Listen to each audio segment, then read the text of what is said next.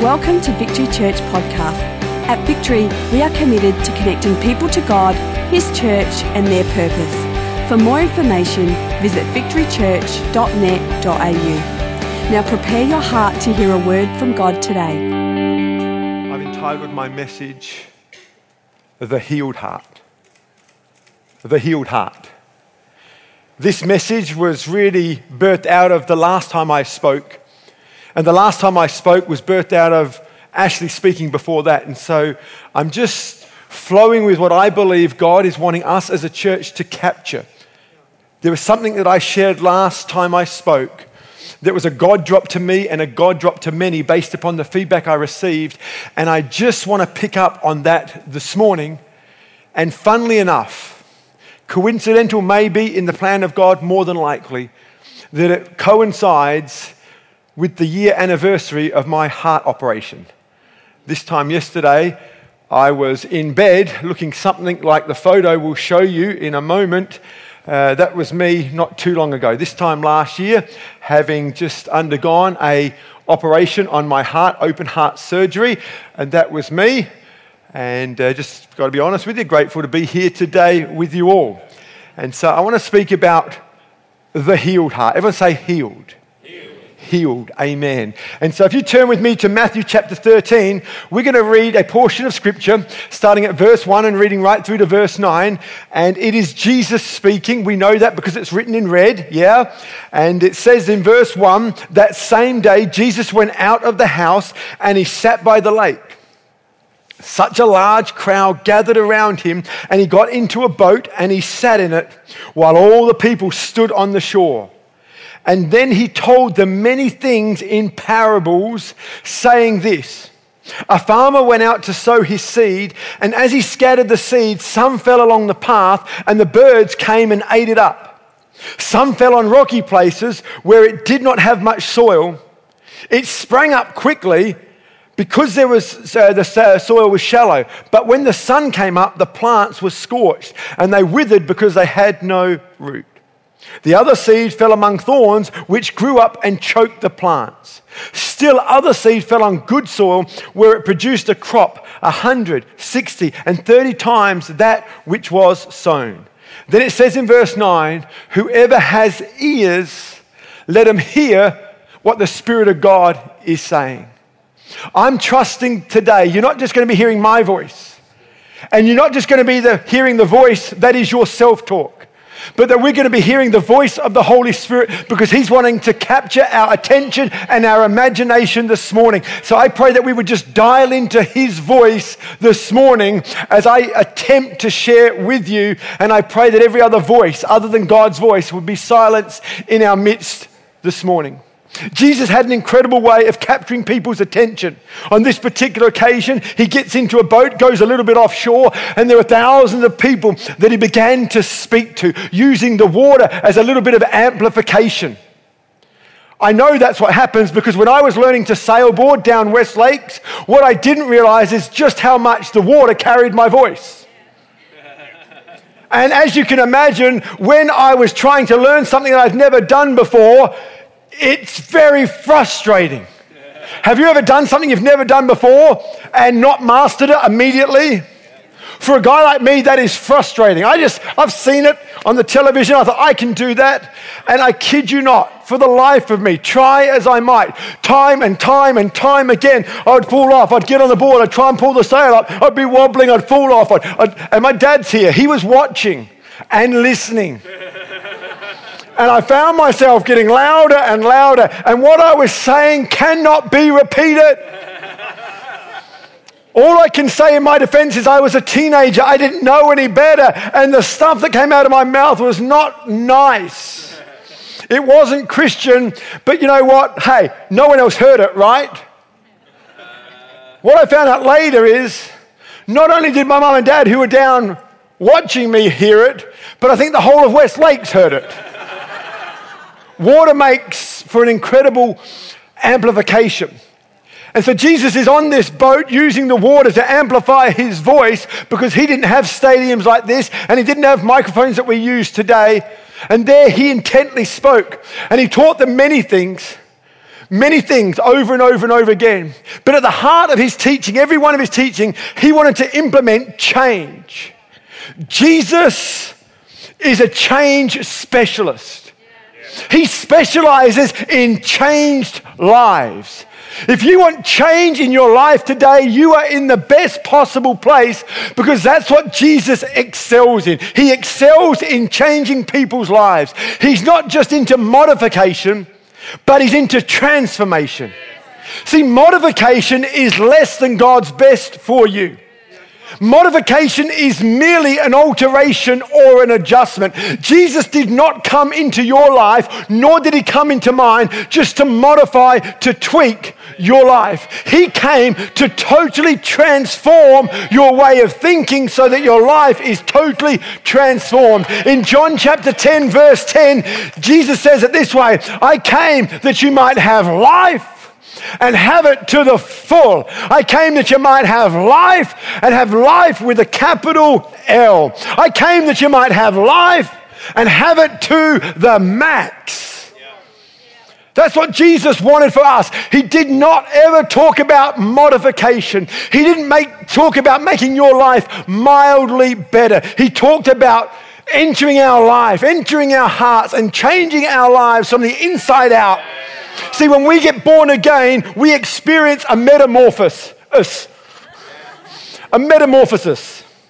A metamorphosis is a complete change in form, in structure, and in substance. It's what happens when a caterpillar, you know this, it's what happens when a caterpillar turns into a butterfly.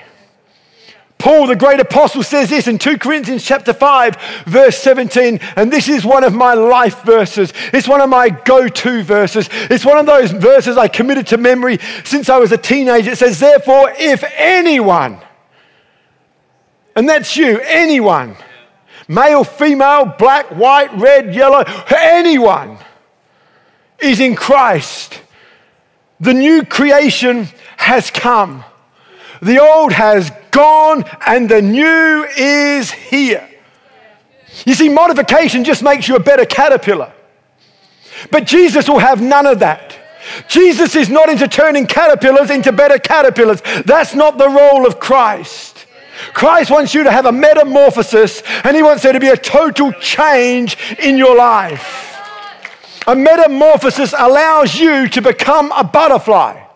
And the great news is butterflies can go places that caterpillars can't. And God wants to take you places that you could never go in your own strength. He wants to take you to places that your wildest imagination could never dream or even hope for. There are certain things that are over a caterpillar but are under a butterfly. I don't know if you've noticed, we've just done a soft launch with our new logo, but what you'll see is a capital V and an underscore. And that capital V and an underscore is part of our new logo, which we're going to release fully in a month or so in our Heart for the House campaign, signifies that victory can only be found above the line. You can't experience a victorious Christian life when you live below the line.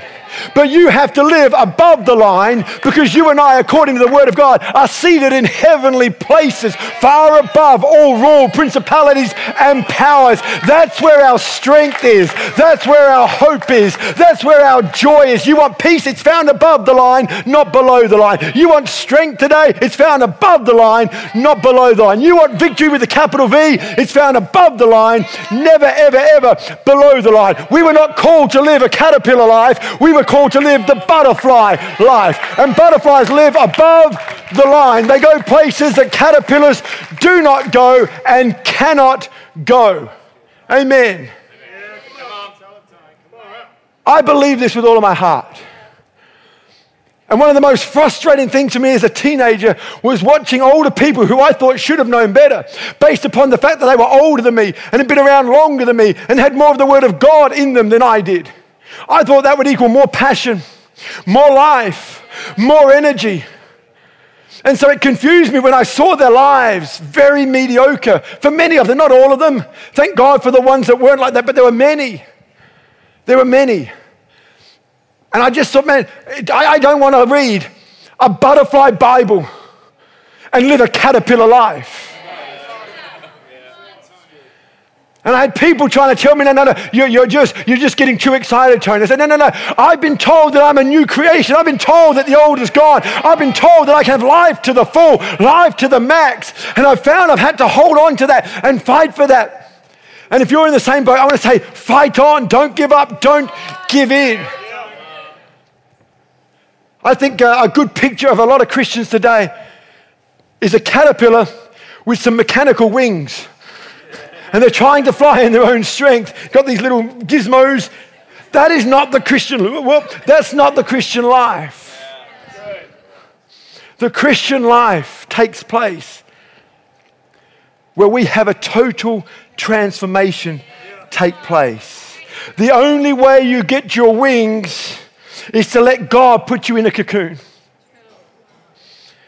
and to put you through the process of change. I don't know about you, but I want to experience the reality of this change. And the only way this change is going to take place is through sanctification. And sanctification is a big old word that simply talks about the process whereby the Holy Spirit continually addresses the issues of our heart. See, the question that needs to be addressed today is this: if Jesus is a change specialist, and he is, why haven't some areas of my life changed? Is that fair to say? I sense some of you have been getting really excited this morning as I'm sharing, like, yes, that's right. And because of our Pentecostal heritage, we've been to conference after conference. We've been to meeting after meeting, and we've been stirred, and we've had the gifts of God fanned into flame, and yet we always come unstuck with, well, why am I still struggling with this? I love motivating people. I love encouraging people. I love being up here on stage doing exactly what I'm doing, and there is a place for that. But there's also a place whereby we dig a little bit deeper and we ask the questions that often don't get answered in conferences that we get motivated in. And so if everything I've just said is true, that we can live a butterfly life and not just exist as caterpillars, then why is it we struggle to change in certain areas of our life? This is the very issue, I believe, that Jesus was addressing in Matthew chapter 13, verses 1 to 9. He gets on the boat and he engages in what I call a crucial conversation. You don't make disciples without crucial conversations. Motivation alone won't make for disciples. There comes a time where you've got to sit down and have crucial conversations. This was one of many crucial conversations that Jesus had with his disciples and the crowds. And on this particular occasion, as he often did, he spoke in parables. Parables are illustrations. Parables are stories. Parables help us understand that which is hard to understand. Jesus was never shallow, but he was always simple. In other words, he put the cookies on the bottom jar so that we could reach them. He wasn't like many of us parents who put the cookies on the top jar so the kids can't get the cookies. Jesus made it really simple for us to grab a hold of really deep truths. But he was never shallow. Deepness and maturity is not revealed in your articulation, but in your execution. And in this particular parable, Jesus highlights 4 types of soils. In other words, soils ain't soils. One, he said there was the soil that was on the path, that people just walked all over. Then there was the soil that fell among the rocks. Then there was a soil with the weeds. And then there was the good soil. Now, what you need to understand about this parable that Jesus told, he said, farmer had seed, and it was the same seed. The same seed fell in different soils. And on one of the soils, there was a harvest, 130, 60-fold return, which says that the seed was not dud seed. It tells us that the seed was good seed. And it says when good seed falls on good soil, you can expect a return. But it also says when good seed falls on the pathway, or good seed falls among the weeds, or good seed falls among the rocks, we can't expect the same return. In other words, it is the condition of the soil, not just the quality of the seed, that determines whether or not my life bears fruit that is consistent with what is being sown into it. In Matthew 13, verses 1 to 9, Jesus articulates the parable. But later in the same chapter, he explains the parable. And when he explains the parable, you soon realize that Jesus is not talking about farming. You soon realize he's not talking about soil. And you soon realize he's not talking about seed. You soon come to the conclusion that this story is purely a metaphor to talk to the people and have a crucial conversation about the condition of one's heart. The context of this portion of Scripture is Jesus addressing the disciples' hearts. And there are two takes on what this means. One is used more than the other. One is that this four soils represent four metaphors of four types of hearts. And that would be true and is true. But I want to go a little bit deeper today and say this, that I believe it also represents the four types of places that the one heart can have. We've often heard it said there are four kinds of hearts or four types of hearts. The trouble is when you do that, we always place ourselves in the good heart category. But I want to go a little bit deeper this morning and suggest that maybe within the one heart, there are four areas of our heart. Even biology tells me that the heart is made up of four parts. So maybe, just maybe, Jesus was highlighting the four areas of one's heart. You might say to me, Tony, do you have a good heart? To that I would say, that depends which part you're talking about. See, when I went and had heart surgery only a year ago, and we don't need to see the photo again, it's too gross. But it wasn't my whole heart that needed fixing. They called it open heart surgery. And it can conjure up that every part of my heart was broken and every part of my heart needed to be fixed. That just wasn't true. In actual fact, there was much of my heart that was good. In actual fact, when they opened me up, there was much of my heart they didn't even touch. But there was this one valve that had been so severely damaged because of my blood infection that was bad. It was damaged. It was broken. It was hurting. And it needed fixing. And so much of my heart was good, but there was an area that wasn't. And it was that area that put me in hospital. And it was that area of my heart that needed to be fixed so that healing could take place. And I stand here one day later saying, my heart is healed. Are you following me this morning? See, some areas of my heart are good soil.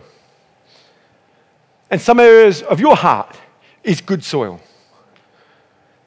In actual fact, there's good in every one of us right here, right now. There's good in you. There's a part of your heart that is good. And that's to be commended and celebrated. But there are other areas in my heart that represent more the soil that's on the path. The stuff that gets walked over and the birds come and take away immediately. I'm going to be honest with you. There's sometimes I've read my Bible and I've closed my Bible and I've put my Bible away, and honestly, as I walk away, I'm thinking, I don't even know what I just read. Is there a brave man or a woman who can say, yeah, I've experienced that? That's a part of my heart that was struggling to grasp what I just read. I just received it, and no sooner had I just received it, it's gone. And there's times I have to go back to my life, I'm going to fix this. I'm going to sit down and read. This is what Jesus is talking about. There are other areas in my life, if I'm honest, it's like the weedy soil. And the weeds represent worries. Now, I'm not a worrier of note. But there are some areas of my life that cause me to worry more than others. I'm going to be honest with you, there's some things I don't even think about, let alone worry about. Some of the things that keep you up at night, I don't even think about. But I've got to be honest with you, last night, when Mitchie went out with his girlfriend of 1 whole month and went to the movies with his mates, and he said he'd be at home at 11. Now, I'm not a worrier, but I've got to be honest, it wasn't until 11:05 when he was home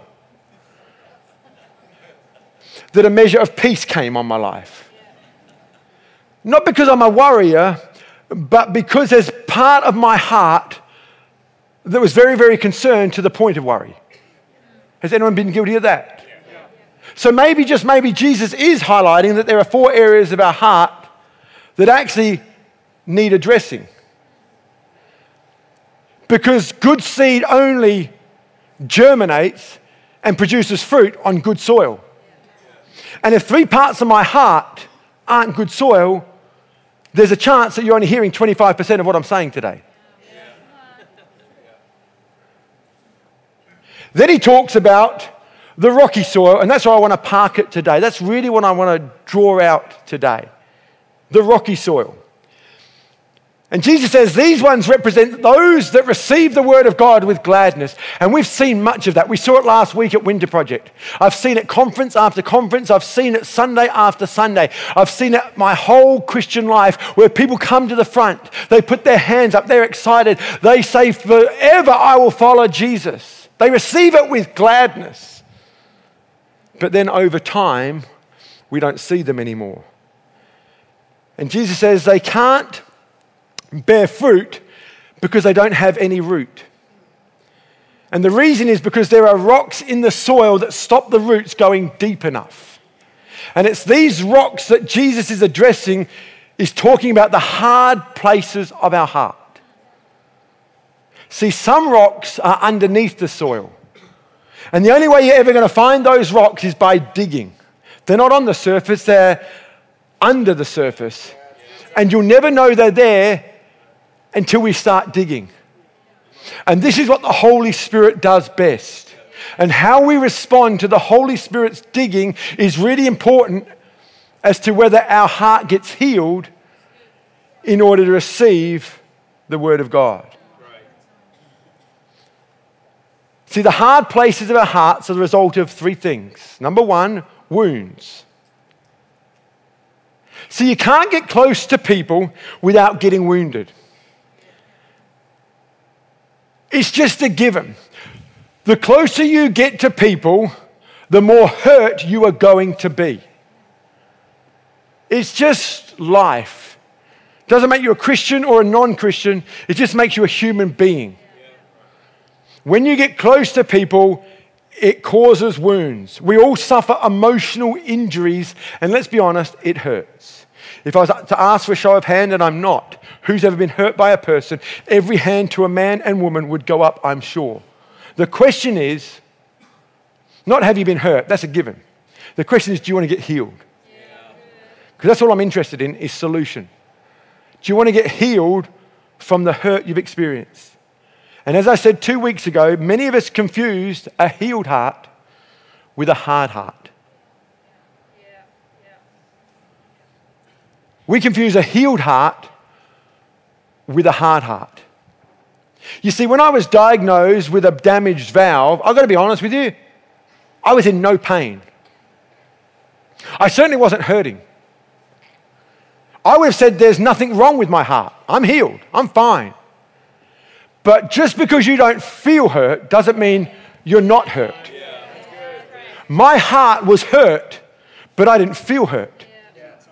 And it still needed someone to get in there and fix what needed healing. Sometimes we confuse a healed heart with a hard heart because we think that I don't feel anymore. But a hard heart can cause you not to feel. In actual fact, if we're not feeling, it's probably a good sign that we're not healed. Because a healed heart feels again. It remains soft and pliable in order to be able to engage again. And through engaging again, we're going to feel again and we're going to get hurt again. So let us not confuse a healed heart with a hard heart. How you handle that hurt determines whether or not it is good soil or rocky soil. And if there are rocks in our heart or hard places in our heart, we won't receive the word. You may know this to be true. I've spoken to people who've been married and divorced, and I've spoken to kids who are yet to be married, but they're very opinionated about marriage. For many people, marriage is a no-go zone. Don't talk to me about marriage. Good people, good heart, do anything for you. But this area of their life has become hard. Don't talk to me about marriage. You know what I'm on about? What about this one? This one's going to hit home. I love Jesus. I just don't like the church. Love Jesus. And let's be honest, Jesus is easy to love. He's awesome. Laid down his life for me, died for me, rose again, seated in heavenly places. I mean, it's easy. But you lot, you're harder to love. And I'm harder to love than Jesus. And there are many people, in actual fact, the biggest church in Adelaide right now are not going to church. They are the disgruntled church. And they've changed their theology to say you don't need to meet together. Which means so much of the New Testament should never be written. Because much of the New Testament is how to live together in community. And what you do, and you take it to the authorities of the church. And there's so much that if their new theology was true, we'd just throw out half the New Testament. So that can't be the answer. The answer cannot be you don't go to church. The answer has to be we have to soften our heart in order to receive church as part of God's plan again. But I love Jesus. I know you do. I know. He's amazing. I love him too.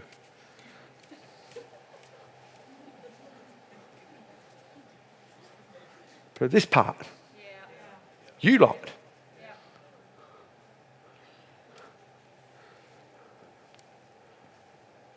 and the question is, do we want to be healed?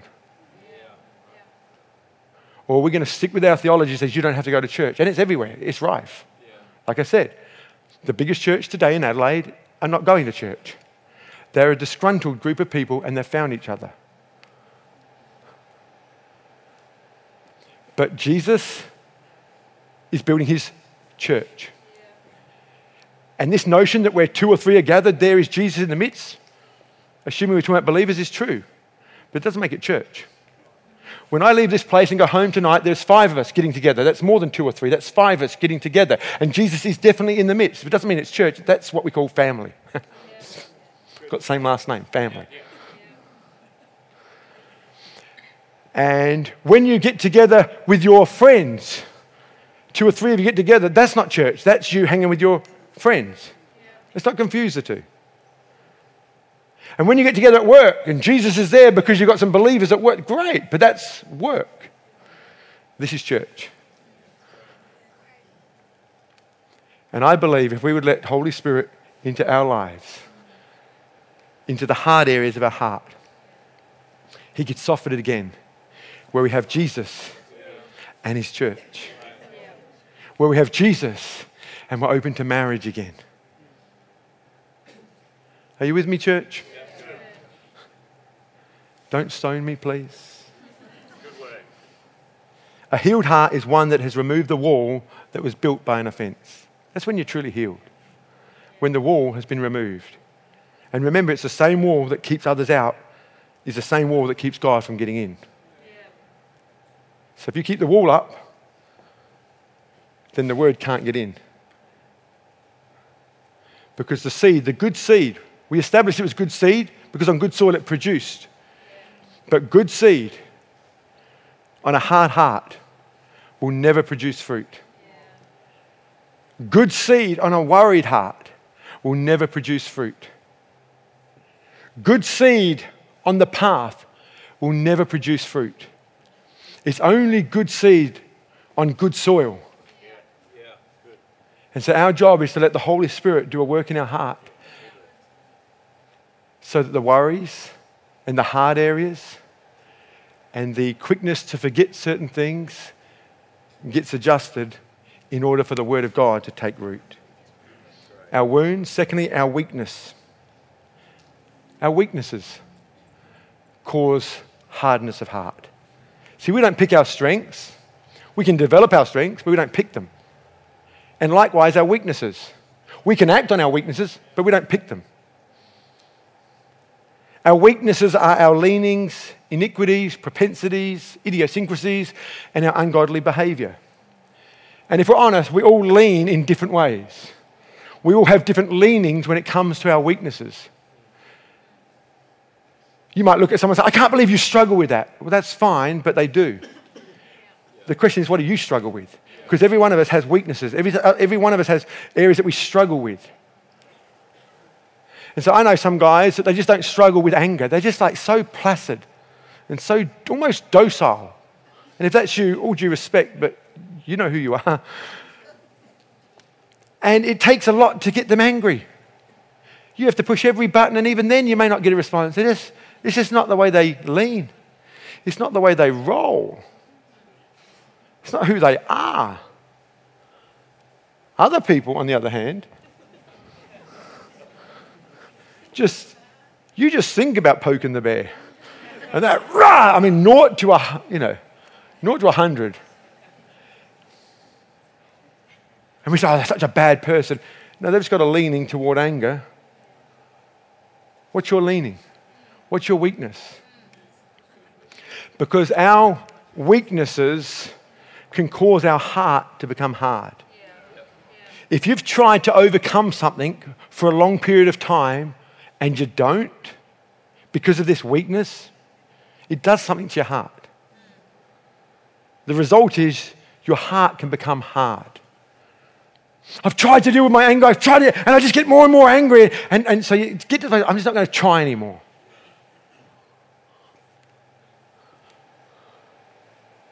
I know for me, one of the things I struggle with is patience. I've told this story many times before.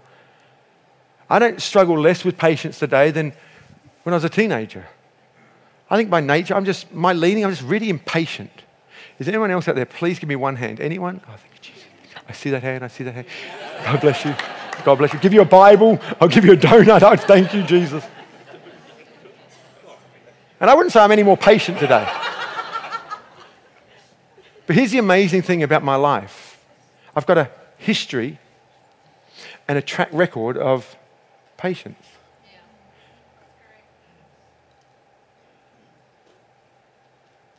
It's not a long list of people who've been leading the same church for 20 odd years. And you don't do that if you're impatient. And you've not been able to do that. Because I recognize one of my weaknesses, one of my leanings is impatience. And so I bring that hard area, that dark area of my heart to God. It's like, help me in this area. I can't do this without you helping me. I'm not better than somebody else. Your anger is not better than my impatience and frustration. We're all in this together. We've just got different areas, different leanings. And I haven't arrived. And it's a daily, God, will you help me? There are some areas that don't bother me. Some have addictive tendencies. Get addicted to alcohol, get addicted to gambling. I mean, gambling for me, I just never, ever interest me. Ever. I don't even get it. But some people are just riddled with this addiction. And their heart has been closed off and become hardened because they feel like, I can never break this. You can. Alcohol, drugs, whatever it is. But this I know, if we keep trying and keep trying and keep trying and keep failing every time we try, it does cause our heart to become hard.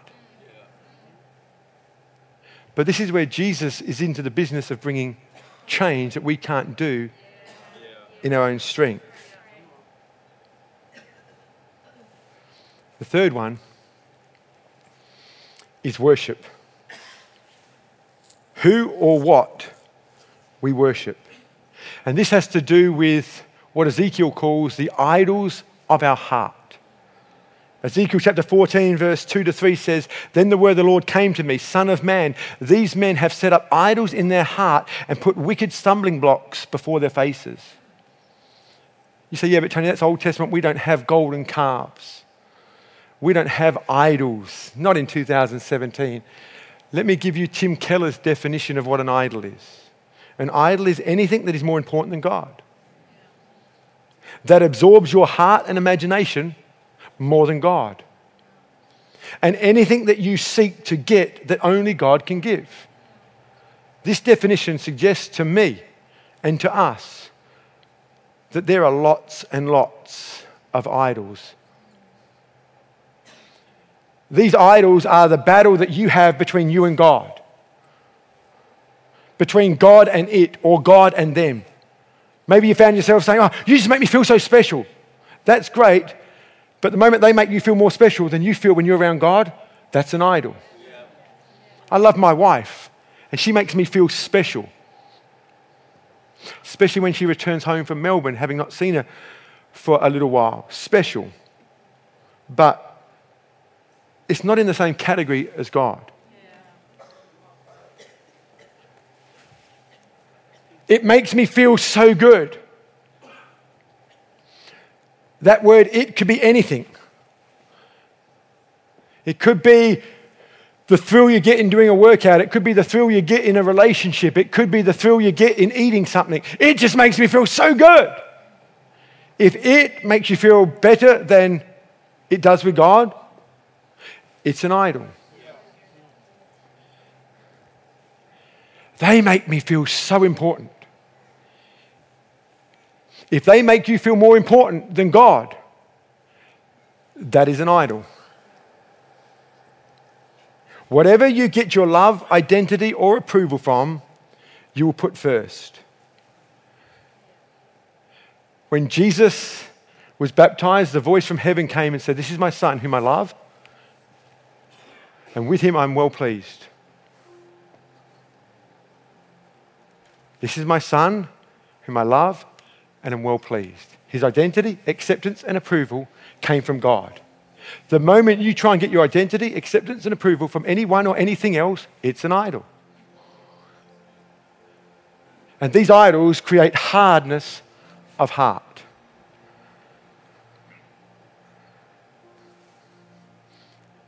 There are lots of Australian idols.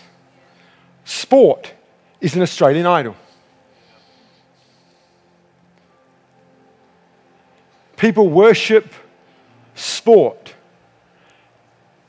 They will never miss a game. They'll never complain about the price. They'll just go. But church will come if and when we want. We'll give if and when we want. It's an idol. How do you deal with these things in our lives? Can we have the band come? 3 things very quickly. Number 1, you need to repent. The reason some things have not changed is that you love something more than your future right now. See, we have to be willing to admit that. You'll never overcome what you don't acknowledge. When I was in the chapel sharing this, and I talked about anger, someone just couldn't help themselves in the congregation. They said, "Oh, that's me." And I said, "You are one step closer to anyone else in our service right now in getting healed."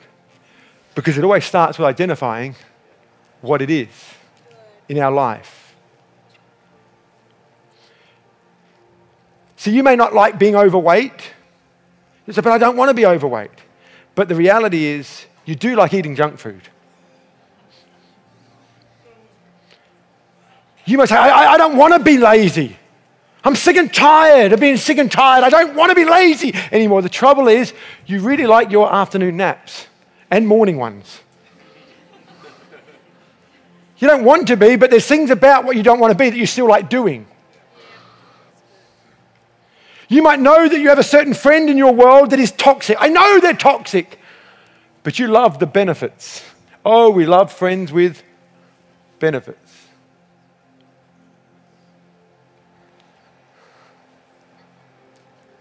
Until you know what you like about what you hate, you won't be able to change what you hate. So we're going to go deeper today. Until you know what you like about what you hate, you won't be able to change what you hate. Until you love your destiny more, you won't change. So the first thing we need to do is repent. Secondly, remove. We need to remove ourselves from the toxic environments surrounding and relationships. Got to get out of those situations. If you're struggling with alcohol, you can't go to the pub. Sorry, we're not a cult. We're not telling you what to do. It's just common sense. We're responding to your cry for help, and here's the pathway. That has been so misused against our church and other churches when they speak into your life based on a cry for help, and you start speaking pathways, and when it gets too hard, we say, they make you... Stick with the pathway. You can't hang around certain people. You can't go to certain places. And thirdly, you need to replace. It's not enough just to remove yourself from certain situations. You've got to then put yourself in the right place. In Matthew chapter 12, verse 43, Jesus does a little bit of a teaching off the back of seeing a man delivered from demonic oppression. And he says this, he says, when an impure spirit comes out of a person, it goes through arid places seeking rest and does not find it. Then it says, I will return to the house I left. When it arrives, it finds the house unoccupied, swept clean, and put in order. He's saying a house that is clean, ordered, and unoccupied is vulnerable to the attack of the enemy. It's a great place to start. To be clean, ordered, and unoccupied. That means you've removed what you need to remove. But if we don't replace a bad habit with a good habit, the bad habit will come back, and Jesus said 7 times stronger. So sometimes we make the effort and we feel worse off. We feel 7 times worse off. And that's why I want to encourage you, when you start this process, stay with the process. When you start this pathway, stay with the pathway. We need to live a God-first lifestyle, and a God-first lifestyle will be revealed in our priorities and our schedule. What does a God-first lifestyle look like? 3 things, quickly, and we're done. Number 1, you've got to give God the first day of every week. If we're serious about replacing, you've got to do this. We give God the first day of our week. Kath and I have been on holidays, but it's amazing. On the first day of the week, which is Sunday, it's the New Testament Sabbath. We celebrate what Jesus did for us, rose again from the dead. That's our day of recognition. That's our day where we worship together as the family of God. On our holidays, we found ourselves in the house of God, first day of the week. This isn't something I do as a pastor. It's something I do as a believer. Man, Kath and I must be crazy because on our holidays we went in the morning and at night. And yes, we're one of those crazy people who even go to the gym on our holidays. We're that one too. I mean, we're crazy. But a God-first lifestyle will give God the first day of every week. You don't go to church when you feel like it. What you do first is an expression of your faith. Secondly, you give God the first part of every day. We're talking about what is a God-first lifestyle. You give Him the first day of the week, you give Him the first part of the day. Remember, what we do first is an expression of what we have faith in. What we do first is an expression of what we love most. I know this is a struggle for many of you, particularly young ones. Read the Bible, social media. Social media, read the Bible. What you do first says what's most important.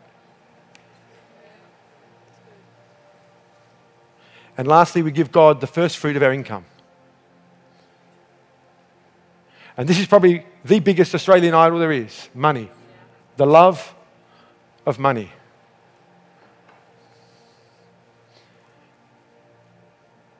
What we do first says what's most important. And so we have an opportunity to live a godly lifestyle by giving Him the first day of the week, the first part of the day, and the first part of our income. This is how I would replace that which has been removed, if we're serious. And as we do it, those hard areas of our heart become softer and more pliable. Amen. Thank you for taking the time to listen. If you have any questions, please email us at admin@victorychurch.net.au.